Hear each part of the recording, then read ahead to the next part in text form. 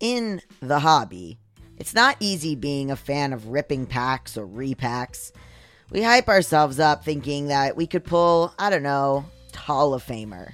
But with zero transparency on available cards and hit rates, it's all just a shot in the dark. Until now, introducing slab packs from arenaclub.com. The only repack that provides real value, a complete view of all possible cards, and clear hit rates for each one. Now when I buy slab packs on Arena Club, it finally feels like I know what I'm getting. There is nothing more fun than opening an Arena Club slab pack. I mean, it is so much better than any mystery pack that I've ever purchased because there is a focus on transparency. There is a display of available cards. There are hit rates you can get. When you're graded, you're given a rationale. It is the marketplace for card collecting, buying, trading, selling, and displaying. Arena Club slab packs are revolutionizing the repack game with transparency. After your pulls are revealed, they'll immediately be placed in your vault for safekeeping or trading and selling. You can have them officially graded by Arena Club. The Arena Club grading process is accurate, fast, and transparent, with a full grade rationale provided and explanation of how your card was scored. Whether you're buying, selling, trading, or displaying, Arena Club is the card collecting platform you have to check out. Right now, you can get 10% off your first purchase by going to arenaclub.com/badmoney. Wow, that's a crazy offer. 10% off a $400 slab pack, that's $40 right there. Anyways, that's arenaclub.com/badmoney for 10% off your first purchase. You have one unheard message. Hi, I was calling Current, the influencer marketing platform, but I think I just got redirected to a bunch of people listening to a podcast. Well, anyways, I was calling Current because I was told they could help get my brand set up on TikTok Shop, and even build out an affiliate program of content creators promoting my brand, and even have those content creators go on live streams and promote my product there. Wow, I could really use Current. I also heard that the brands they work with are making millions in sales. I guess I'll just go to their website at current.tech. You can probably treat yourself to an ad-free upgrade, or at least grab an extra latte. After getting a Chime checking account with features like fee-free overdraft up to $200 with SpotMe, no minimum balance requirements, and no monthly fees. Open your account in minutes at chime.com/goals24. That's chime.com/goals24. Chime. Feels like progress. Banking services and debit card provided by Bancorp Bank N.A. or Stride Bank N.A. Members FDIC. SpotMe eligibility requirements and overdraft limits apply. Hey everyone, this is Gabe. Just a heads up that the audio in this one is clipping a little. It's totally fine to listen to, but it's not the best because my cord was broken. My cord is replaced and all is well. So please enjoy the episode. You got problems that you ought to be concerned with. Moolah! You don't know how you're supposed to earn it, or what to do with it, or how to keep it. You're a freak with a dark, shameful secret, but you're not the only one. Get your hidden financial fears with a blast of sun. Now your healing has begun. It's Bad with Money with Gabe S. Done. Hello and welcome to Bad with Money, a show about finances and feelings where we don't talk down to you. I'm very excited. This week on the show, we have Manisha Thakor. Thank you so much for being here. Gabe, thank you so much for having me. So can you tell my listeners who you are and what you do? Absolutely. So I have worked in the financial services world for over 30 years, and I did my MBA at Harvard, my undergrad at Wellesley. I'm a CFA and CFP, so I've got all those different credentials, but my real passion is the emotional side of what goes on under our money. And I've just written a new book about it called Money Zen, The Secret to Finding Your Enough. Yeah. So one thing that really interested me about like looking at your stuff is the idea of, and I talked about this a lot, the idea of like making yourself busy for no reason. And I think you called it like the busy badge. So can you explain a little bit of what that is?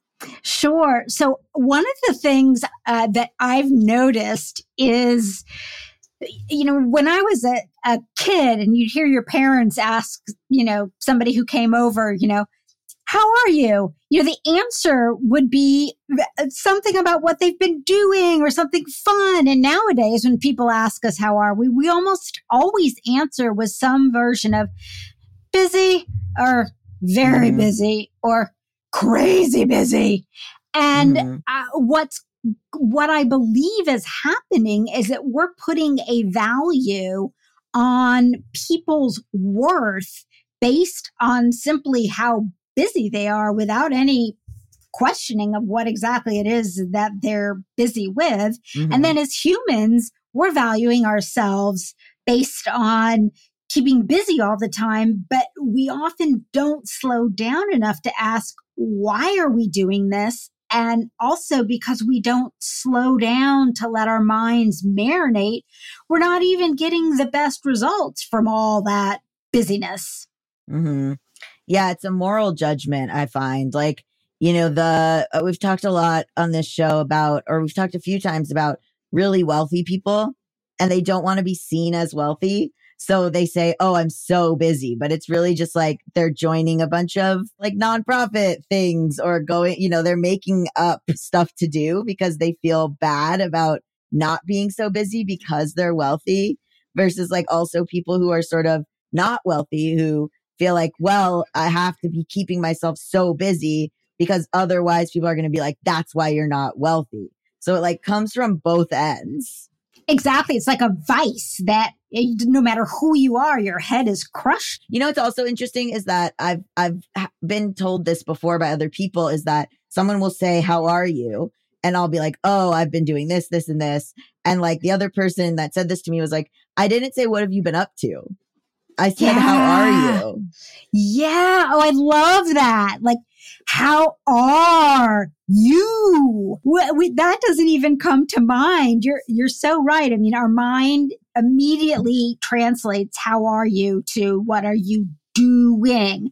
And I think that goes to something I like to refer to as we've become human doings, not human beings.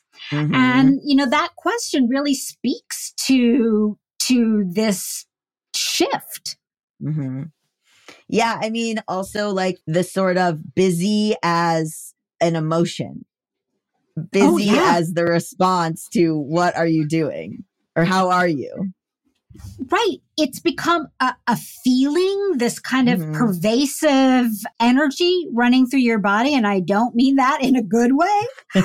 Most importantly, I think it's really keeping us from not only enjoying each other, but from enjoying ourselves as humans. Yeah. Can you talk about, I mean, in terms of busy badge, and we're going to get to the cult of never enough, but, we've talked a bit about this show too, about like self-worth equaling net worth. So how do you get rid of that thinking? Like what would be someone's like first step?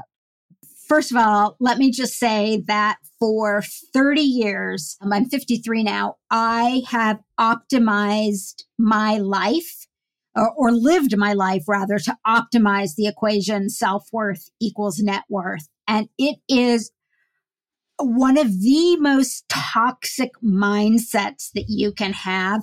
If for no other reason, then there's no finish line to that. You're always chasing after it. But more importantly, we are so much more than the money that comes into our lives. And and I'm not saying money is important. If you have no money, that's going to create a problem. More money doesn't make you more of a person. And the feelings that underlie that particular definition of your self-worth oftentimes stem from really painful things. I call them small t traumas. And so how do you get rid of a belief of self-worth equals net worth? There's not a quick answer to that, Gabe. It requires a lot of self-reflection in a variety of different areas. And that's part of the reason why I embarked upon this journey was I couldn't figure out how to get that equation out of my head and replace it with something healthier. And that's what made me realize I needed to dive into the research to understand why me and many other people struggle with that self viewpoint. What would you qualify as like a small t trauma? So, in my case, I'll give you a personal example. I am mixed race and I grew up in a small, very white town in Indiana and had a funny name. And I was chubby and I had Coke bottle glasses and I didn't fit in with the other kids, and kids could be really mean. And I was very, very much ostracized. And I talk about it in more detail in the book, but it happened for a 3-year period, but it so seared my soul and my sense of self that, honest to God, when I talked about it, it wasn't until I hit my early 40s that I could talk about the experience of being bullied in 4th, 5th, and 6th grade without tears coming to my eyes. Now, it's not that I spent all day thinking about that. It was embedded in my self-conscious, and it drove me into the self-worth net worth because I wanted enough money that I could get out of any situation where I felt so rejected and so not seen and so uncomfortable. Right. That's like a script that you built for yourself in your mind. And, this didn't end up being true, but it is the scene from The Social Network where he gets dumped and then he decides to make Facebook. Now, that didn't happen in real life, but that was good storytelling. But yeah, I was thinking too about the way that self-worth equals net worth. It goes into social services, like the way that we advocate politically is like, okay, these people aren't human. So if they don't have a high net worth, we literally don't care and they don't deserve. And like, whether it's conscious or subconscious, politically it becomes, they don't deserve healthcare. They don't deserve schools. They don't deserve, these kinds of things. And then also I see it when I research very wealthy people, because like we're talking about fake Zuckerberg, but like, for example, there's never enough, like you said, in the sense that they keep building and building and building. And you could say to them, hey, why don't you give some of that away? Hey, why don't you pay higher taxes? Hey, why don't you? And they can't, they really can't, because they've become so married to this number that they need to be this number. And like, not to bag on her, but you kind of see this with Taylor Swift's like increasing need to become a billionaire. I think she hasn't really said that, but I think that like a lot of her behavior has lately led towards this theory that she's trying to become a billionaire. And I think it's where you just completely lose perspective, where you're like, this number means everything to me and I want to achieve this number. Not to say she doesn't do good stuff, but also then on the flip side, it creates problems where if somebody doesn't have enough money for a place to live, you sort of go, well, that's their worth. Yes. And, there's academic research that shows us. One study I found fascinating actually took place with academics in India, and they created 2 fictional job applicants, a guy named Arjun. And in one of the resumes, they indicated a bunch of interests, experiences, hobbies that implied a very high net worth. And in the other resume, they depicted a career and life path that indicated coming from a much more humble background. Yet, Arjun's the same person, right? Same skill set. And so the Arjun who interviewed with people who saw one resume versus the same Arjun who interviewed with people who saw the other resume, when they asked, how do you perceive Arjun, the wealthy resume Arjun rated much higher than the Arjun Lower that was income, not. Yeah, exactly. And so it spirals into so many different areas of our lives, and how people treat people, people's opportunities to become gainfully employed, people's opportunities to get appropriate social services. I mean, honestly, let's be frank. It's a sick way to look at a human being's worth. Right. I mean, it is interesting, like not to, again, get into the submersible, but this funny thing it's this funny thing where someone was like, oh, we should really care about these people that went in the submarine, which like, sure. But then it's like, wow, we really don't give a shit about anyone. We're like not reporting on any poor people who have died. Like no one cares. Yeah, all the immigrants that were, drowning off the ship at the same time. It's like very clear, even in like media narratives, who is seen as a person. I mean, I consume a lot of true crime. If a wealthy white woman goes missing, everyone loses their minds. If a black woman, like a black sex worker or something goes missing, who cares? Like we're very, even if you don't think you have a bias towards net worth, like you really do. Especially within something that I researched a bunch for my book, which is the prosperity gospel, which is basically the idea that God has touched you if you have money. And so that's why people think Donald Trump is special, because evangelicals are like, God has chosen him. That's why he's rich. And so then it kind of becomes, okay, so God didn't choose this other person. Like God said, like, fuck you to the guy down the block. It's interesting. Well, and the great irony is we actually don't know if Donald Trump truly is rich, because I know, his tax returns aren't out there. When you look at the lawsuits that are going on and the root of them, it leads one to really question, is he really that rich?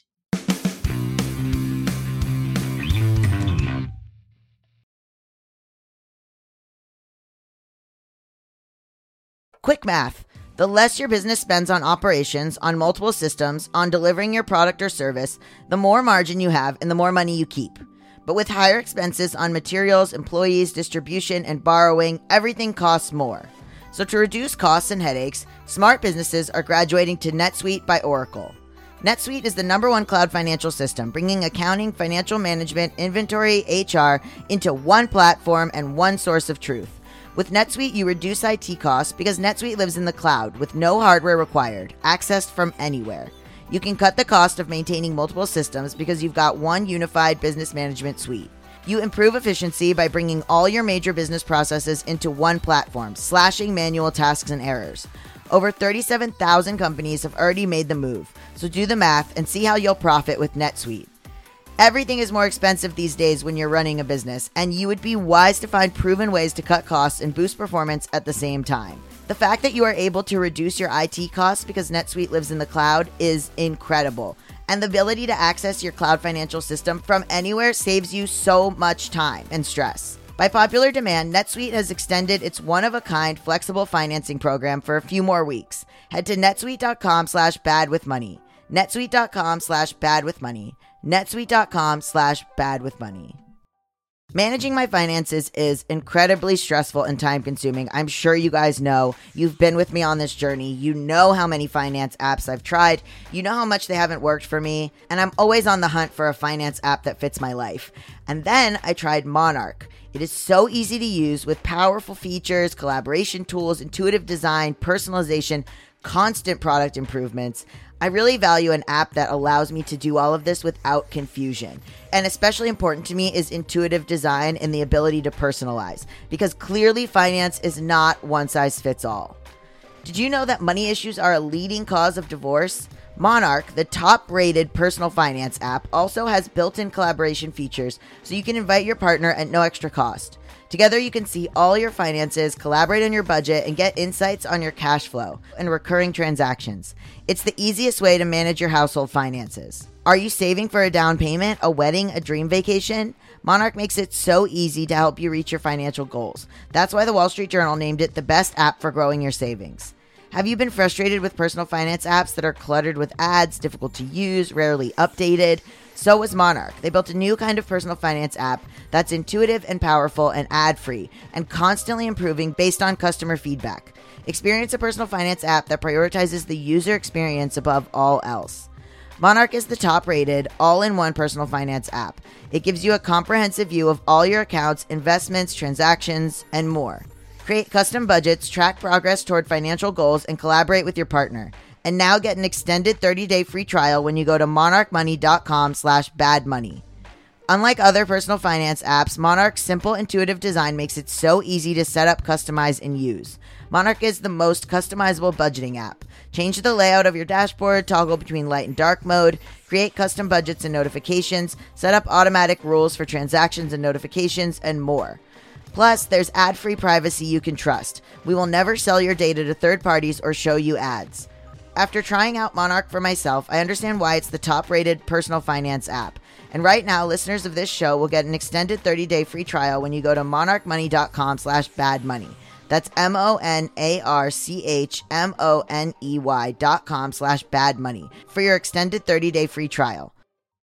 We're driven by the search for better. But when it comes to hiring, the best way to search for a new candidate isn't to search at all. Don't search, match with Indeed. If you need to hire, you need Indeed. Indeed is your matching and hiring platform with over 350 million global monthly visitors, according to Indeed data, and a matching engine that helps you find quality candidates fast. Ditch the busy work. Use Indeed for scheduling, screening, and messaging so you can connect with candidates faster. And Indeed doesn't just help you hire faster. 93% of employers agree Indeed delivers the highest quality matches compared to other job sites, according to a recent Indeed survey. One of the things I love about Indeed is that it makes hiring all in one place so easy. It would be so much easier if I was looking for someone to help me with sweetening audio, or let's say someone to run my merch shop, or all the little things that go into running a podcast. Usually something like that would be so slow and overwhelming. And honestly, I wish I had used Indeed, and I will use Indeed in the future. Leveraging over 140 million qualifications and preferences every day, Indeed's matching engine is constantly learning from your preferences. So the more you use Indeed, the better it gets. Join more than 3.5 million businesses worldwide that use Indeed to hire great talent fast. And listeners of this show will get a $75 sponsored job credit to get your jobs more visibility at Indeed.com/badwithmoney. Just go to Indeed.com/badwithmoney right now and support our show by saying you heard about Indeed on this podcast. Indeed.com/badwithmoney. Terms and conditions apply. Need to hire? You need Indeed.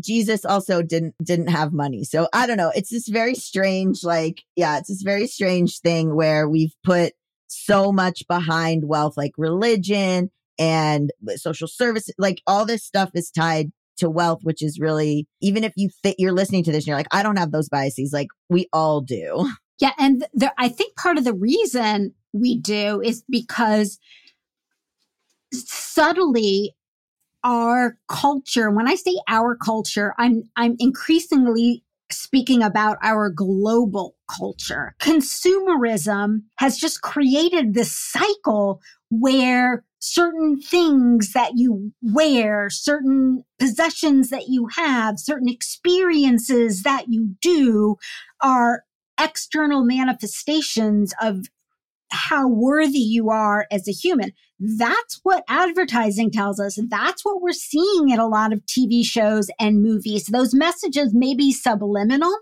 but when you look at consumption patterns around the globe, it's very clear that it's good business. And I say good in quotes. It increases revenues and profits, let me say it that way, to have a society who feels they need to have external manifestations of their internal worth. Yeah. What do you mean by achieving less as a path to success? Because I have an idea, but I'm curious, especially because when you were talking about the resumes, I thought you were going to say that one had a resume that indicated that they had a lot of outside hobbies and that they were like a full, well-rounded person. And one, I would be curious to see this study. And one who had a resume that was like, I've worked at all of these companies and I've been working nonstop. And I wonder, I was thinking even for college applications, like I'm wondering what people see differently in terms of like this person's achieving so much because they went from, a big company to another big company to another big company versus the person who's like, I worked at this company and then I also did a bunch of nonprofit work and I also like got really into, I don't know why I keep thinking like butterfly studies, but whatever, you know what I mean? Something that's like, I got really into this other thing and people, or like I fulfilled myself in a different way. And people would say, oh, well, that person is not like an achiever. It's interesting. I want to respond to what you just said, and then I'll come back to achieve less, because I feel like we've cycled through. So when I got out of business school, it was unheard of for people to just stay in a job for a year or two. I mean, that was a horrible blemish on your resume. And nowadays, I literally will, see friends who are executives adding people to their team, and they're like, oh my God, this person's been at the same job for 20 years. Obviously, they're not very driven, Definition shifts, with social and cultural times. What I'm talking about with the concept of achieve less is, I think, interesting. When I first said those words to several different people of different ages and professions, I got serious pushback. Like, what? You want me to achieve less? Like, that's an awful thing for you to be encouraging people to do.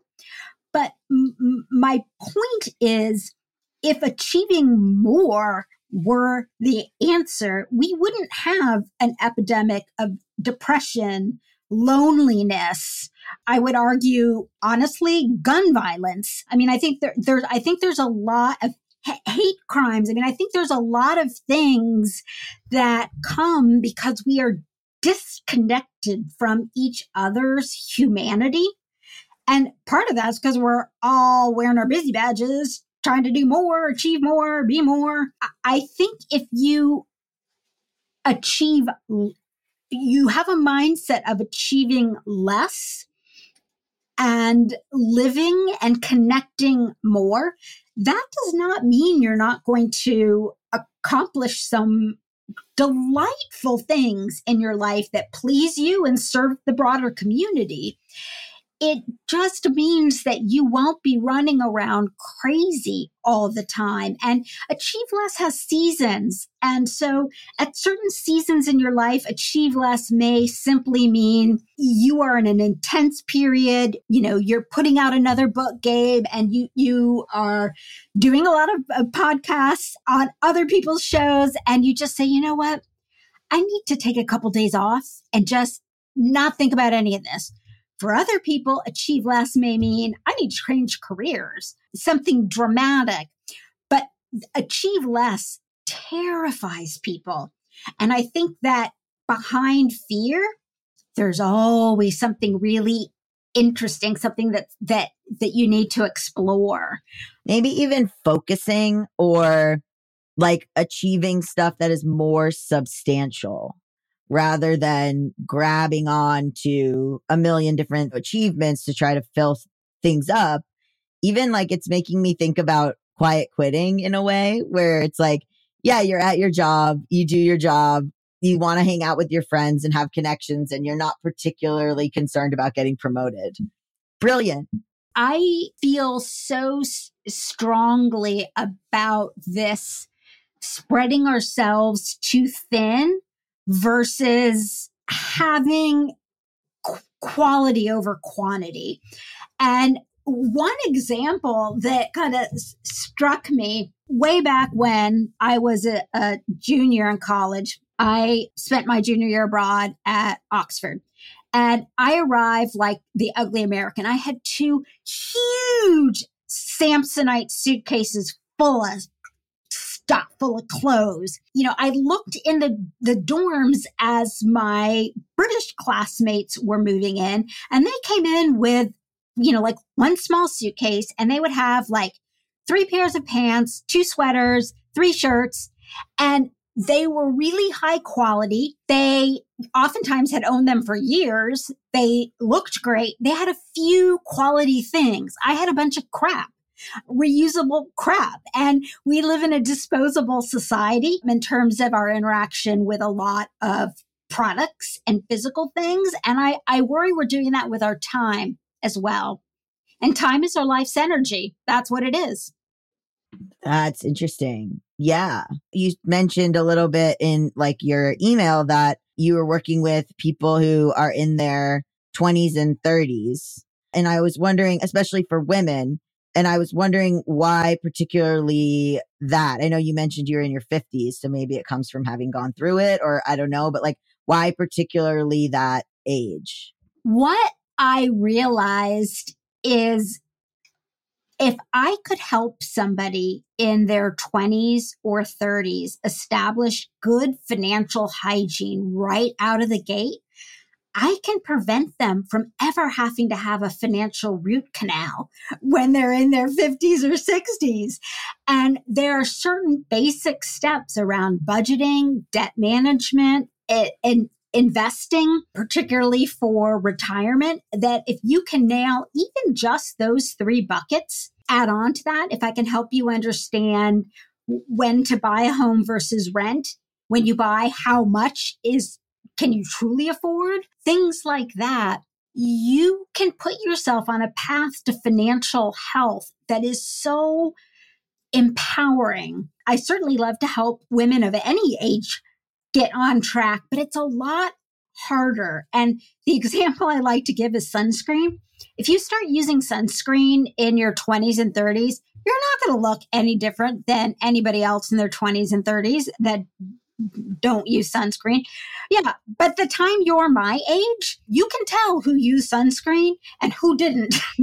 Importantly, the stuff you have to do if you want to try and fix the damage from not using that sunscreen is expensive and painful. And the same thing goes for not dealing with your personal finances starting in your 20s and 30s. So what would be like your number one thing to start with for each, let's say, budget, investing, and debt management? So what would be like the first step for each one of those for someone listening who's like in their 20s? Hands down, budgeting, live within your means. What does that mean? Elizabeth Warren back in 1991 wrote a book called All Your Worth, and she was a bankrupt. Yeah, she was a bankruptcy. Oh, she was a guest on this show. Oh, that's right. That's right. He came on Bad with Money, which was truly wild. She came up with this balanced spending formula, 50, 30, 20. And it basically says of your after-tax money, no more than 50% on your needs, 30% on your wants, and make sure you're setting aside 20% for savings. When you're young, part of that will be building your emergency fund. Some of that may be savings for grad school, getting married, down payment on a home, and then the rest for retirement. If you live 50, 30, 20 right out of the gate, that's my number one piece of advice. Debt management. Debt's a 4-letter word. We have become enamored of debt in this country. People say things like, mortgages are great because I get the mortgage interest deduction. Well, you have to itemize to get that and on your taxes. And you know what? The vast majority of people don't itemize. So, we have these feelings, oh, it's a 0% credit card for 6 months. How can I go wrong with that? When you have debt, somebody else owns whatever it is that you have. Now, there are times when you have to go into debt. Who can buy a house outright? Who can pay for college outright these days? But the point is, paying it off is another form of savings, another use for that 20% in Elizabeth's 50, 30, 20 rule, because you're saving on the interest. So don't fall in love with debt. And on investing, my number one suggestion is that people don't worry about picking stocks and watching the market. Invest as early as you can.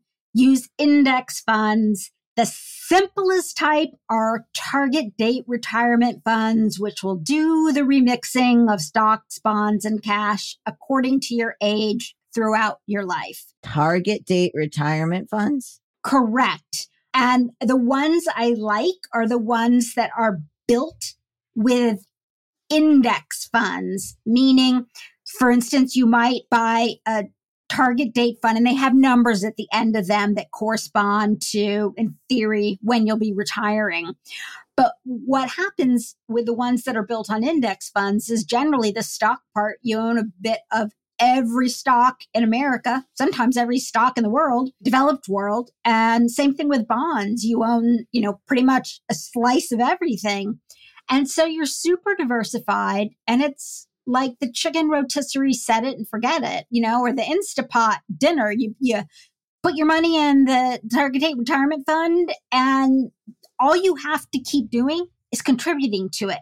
You don't need to worry about what's going on in the market and buying and selling. So those are my 3 top. In your 20s, in your 30s, nail those 3 things, you're 80% of the way there.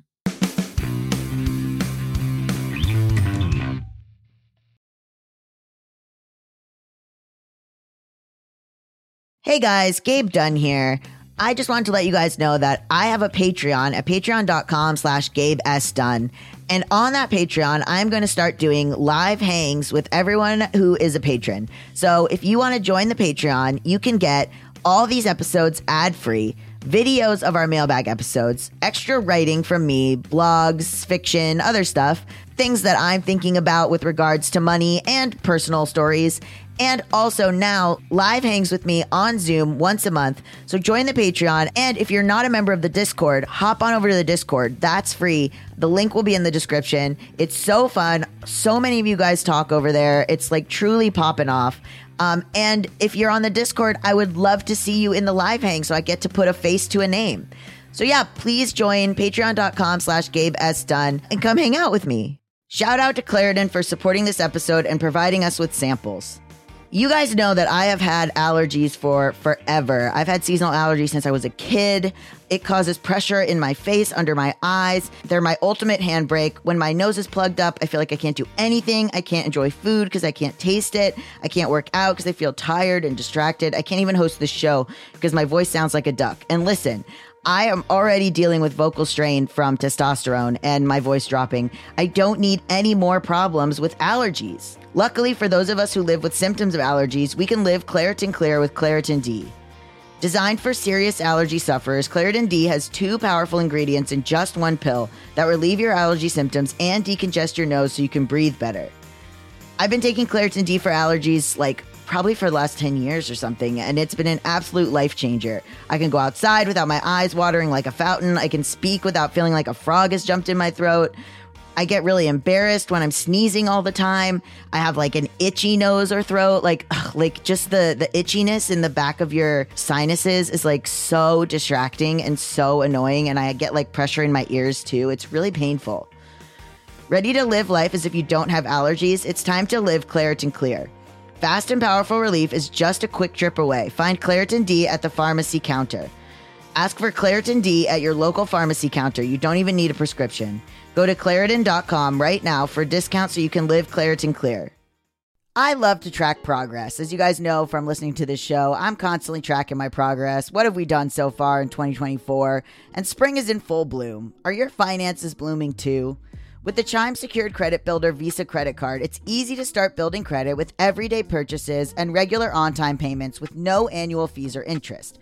And if your credit scores grow, so could your opportunities for lower rates on loans like for a car or a home. You can use it everywhere Visa credit cards are accepted. That's right, you can build your credit using your own money. Get paid up to 2 days early with direct deposit. With a qualifying direct deposit, you can get access to your money sooner. Fee-free overdraft with SpotMe. Overdraft up to $200 without fees with SpotMe when you set up a qualified direct deposit.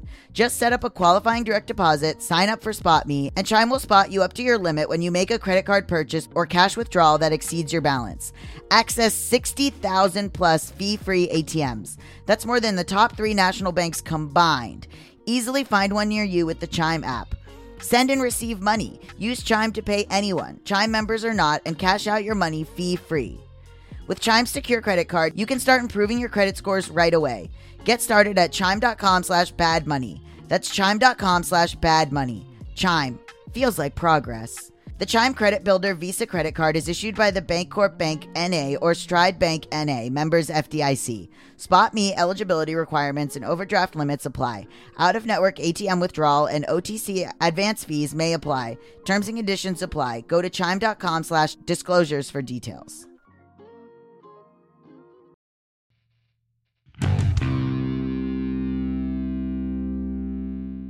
You mentioned people skipping around jobs.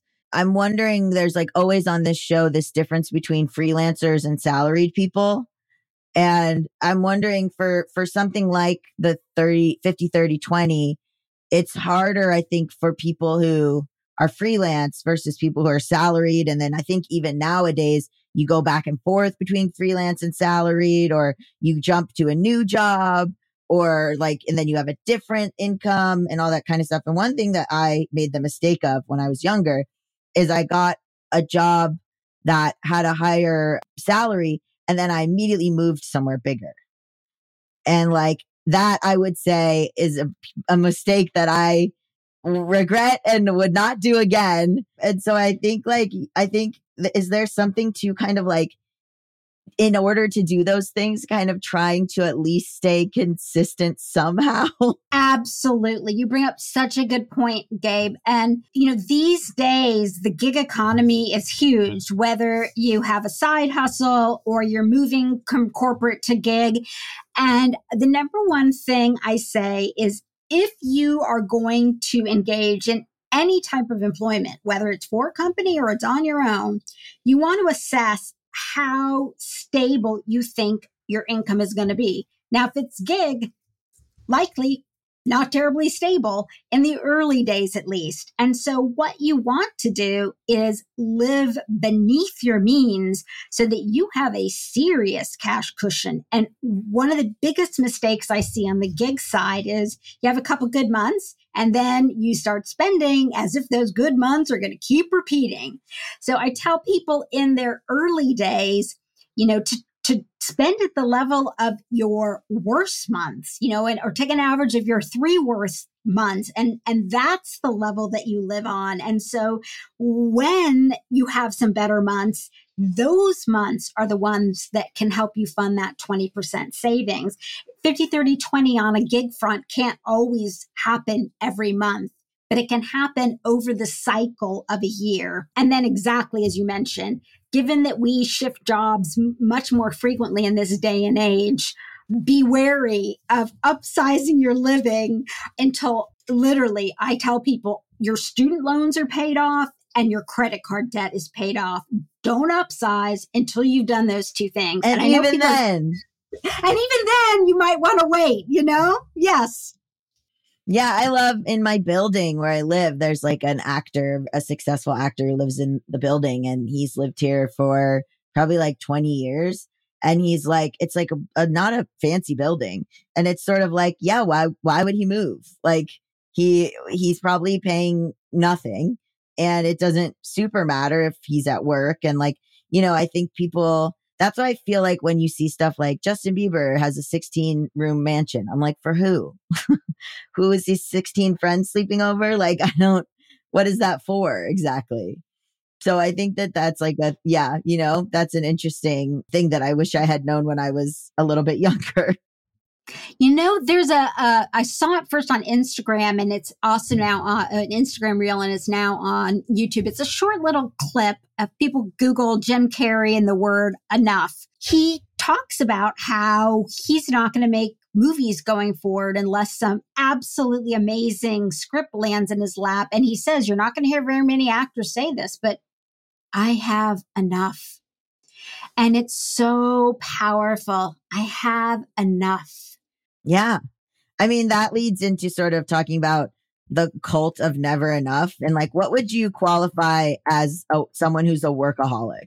To me, the definition between having positive work engagement and being a workaholic, like I was on steroids, is whether or not you can psychologically disconnect from work when you're not doing it on a routine basis. That's just how you are.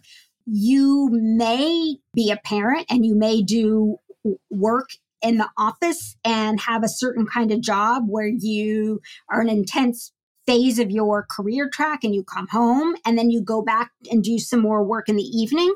But in that gap, you're totally present with yourself, with your family. Then that's very different than someone like me, where I would have some days where, honest to God, I think the actual work I got done was probably about 5 hours.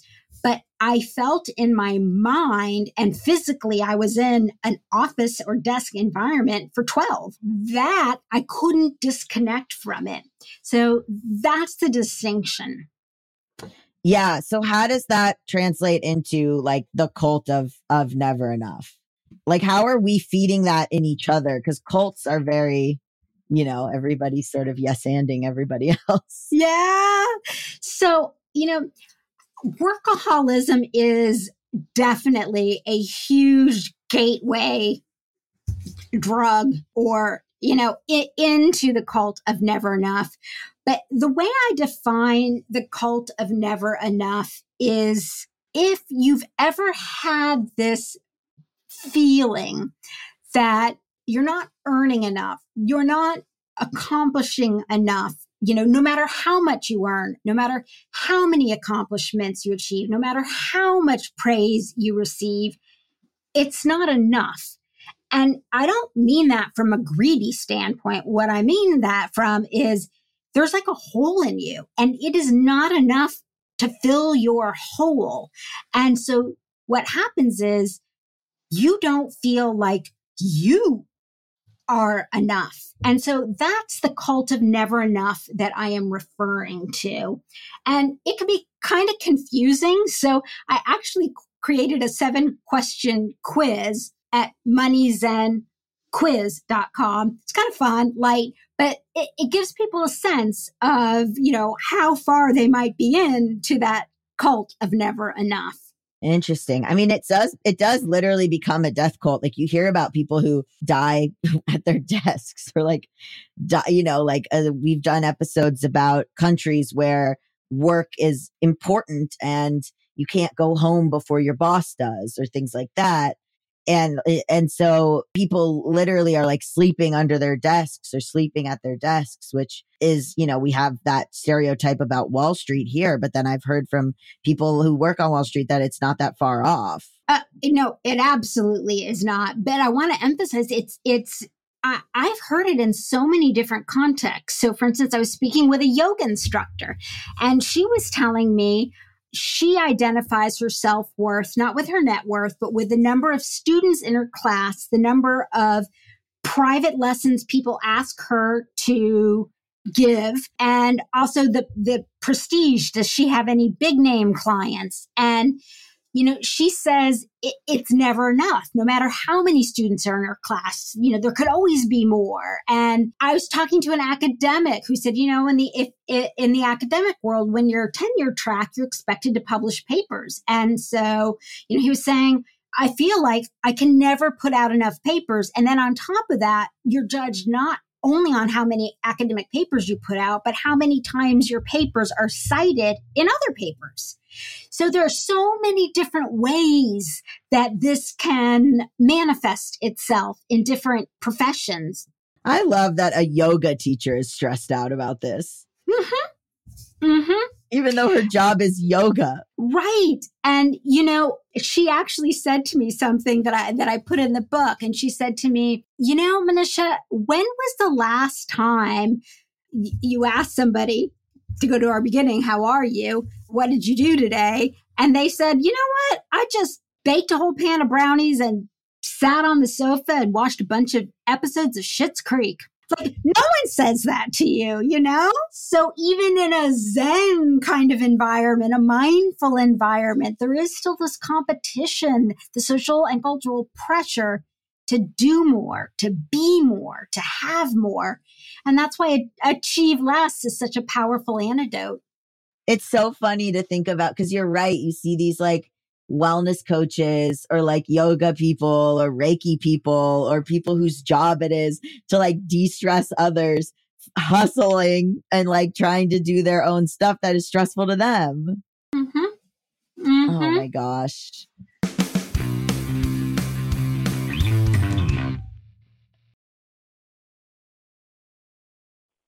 You have one unheard message. Hi, I was calling Current, the influencer marketing platform, but I think I just got redirected to a bunch of people listening to a podcast. Well, anyways, I was calling Current because I was told they could help get my brand set up on TikTok Shop. and even build out an affiliate program of content creators promoting my brand.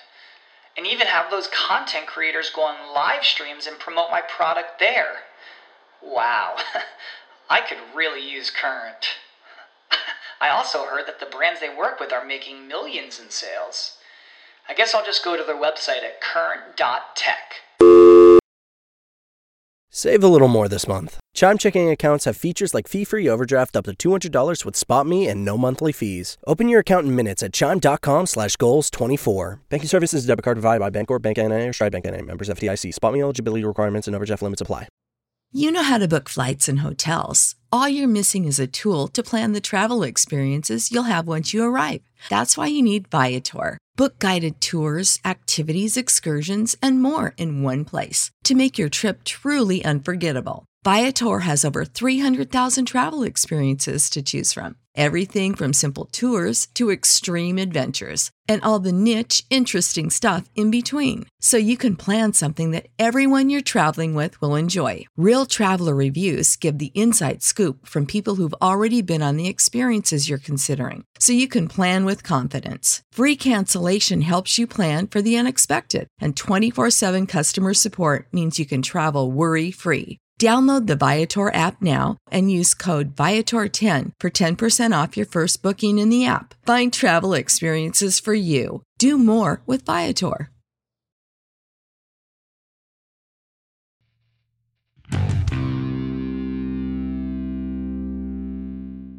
And, there is also this, I think if you are a wellness coach and your thing is, hey, chill out, you're not going to make any more money as a wellness coach because then the person's, they're done. They don't need you anymore. The one thing I've noticed is that there is this intrinsic link between financial health and well-being.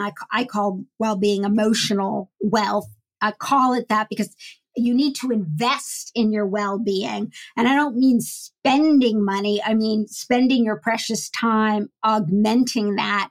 And then it becomes a virtual cycle that I think can help people in all industries. But when we're trapped in the do more, earn more, be more part of that equation, we don't have time to invest in the other part, which is the part that makes us human beings. So we're stuck in human doing land, not human being land. What were you talking to evolutionary biologists about in your book?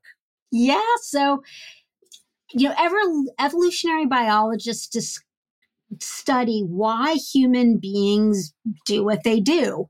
There are a variety of different examples, but the one I'll give, right now is modern human life as we know it is what, maybe 250 years old. Kind of prior to that, we lived off the land. What gave us confidence and helped us, if you think of Maslow's hierarchy of the needs, what helped us establish shelter, food, etc., was knowing how to live off the land and provide for ourselves. Well, how do we do that today? If you dump any one of us in the woods for a week, we're likely not to do very well. And so how we provide for ourselves is through money. And so why can there be such an attachment to money? Because we have a survival instinct, and that is now our core tool to use. And it's gotten worse as we've grown apart from each other as communities. So whereas family used to be a core element in survival, intergenerational living, even family of choice, as that evaporates, what tool are we left with for survival? That's so interesting. Yeah, I love thinking about things from like the idea that everything that's going on now is very modernist. We think that things happened so long ago, but they really didn't. And I'm also, it was also making me think of something that we had a child-free wealth coach on, and she was saying that the hardest thing that she comes across with talking to people who don't have kids, because if you do have kids, you spend on the kids, or you're always constantly doing stuff for the kids. But she was saying that the people that have worked really hard their whole lives and now they have their money and they don't have kids, she said the difficult thing is asking them, so what do you want to spend it on? Like, what does make you happy? What is, what would be enough like, what would fulfill you? What would, be something you would want to do? And a lot of those people don't have answers because work has just been the answer. Well, Gabe, you're talking to one of those people. I mean, I'm divorced, I'm childless, and the reason for both are because I was obsessed with work and my career. And again, when going back to earlier in our conversation, it's not because I wanted to like buy a bunch of fancy stuff. I'm not a fancy person. I didn't want to feel that way that I felt when I was ostracized as a kid. So now here I am, 53. I am solidly in financial health. I can do whatever I need to do. I don't have kids to spend money on. And that's part of what prompted me to write the book, this wake up call of like, holy cow. What will make me happy? What do I want to do? Exactly. And I'll tell you, as part of the process of doing the research and going through this journey of asking myself this question, it took 2.5 years, but because I had financial health, I ultimately bought a 550 square foot cabin built in 1915, no potable water, 5 feet off a lake in rural Maine, because my brother and sister-in-law met in college in Maine, and there they have the 3 cutest little munchkins, and they're 2 miles away from me. And so, that's what I decided to spend on. So I live half the year in Portland, Oregon, and half the year here. And, that was an evolution for me to figure out, what am I going to spend my financial health on? Yeah, because if you don't, also for me, from a scarcity mindset that I come from growing up, it's like, I don't know what, like, I'm very scared of spending. I don't know what to spend stuff on, or I end up sort of going with what other people think I should buy, which is how I ended up in this breakup situation surrounding a house. Yeah, it's not having a clear idea of what you would do once you stop going through what you say, the hamster wheel.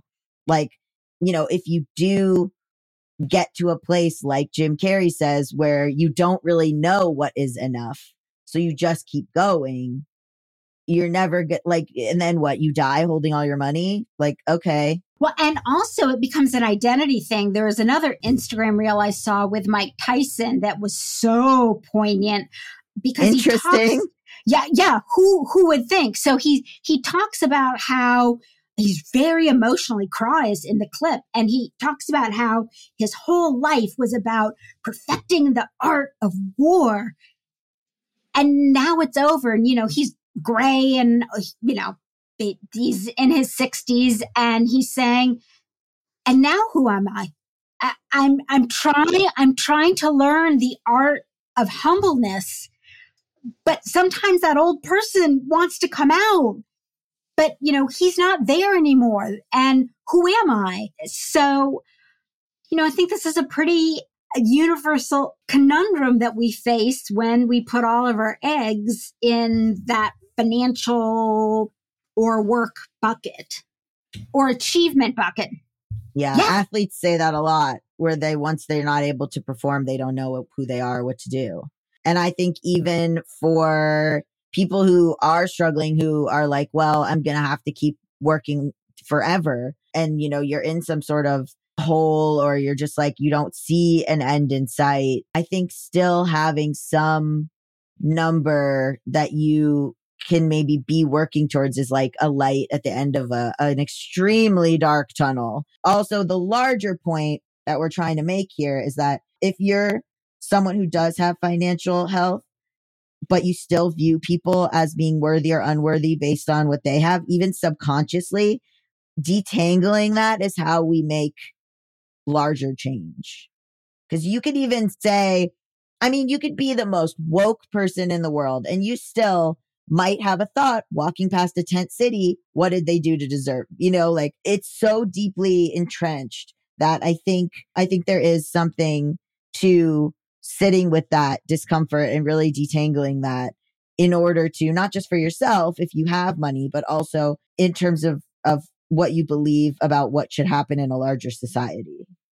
Yeah, I mean, just a brief example. In Portland, we have at present a big homeless problem, and I do some volunteer work with a women's organization focused on what is happening to single moms and what is the trigger that pushes them into homelessness. And generally speaking, it's $700.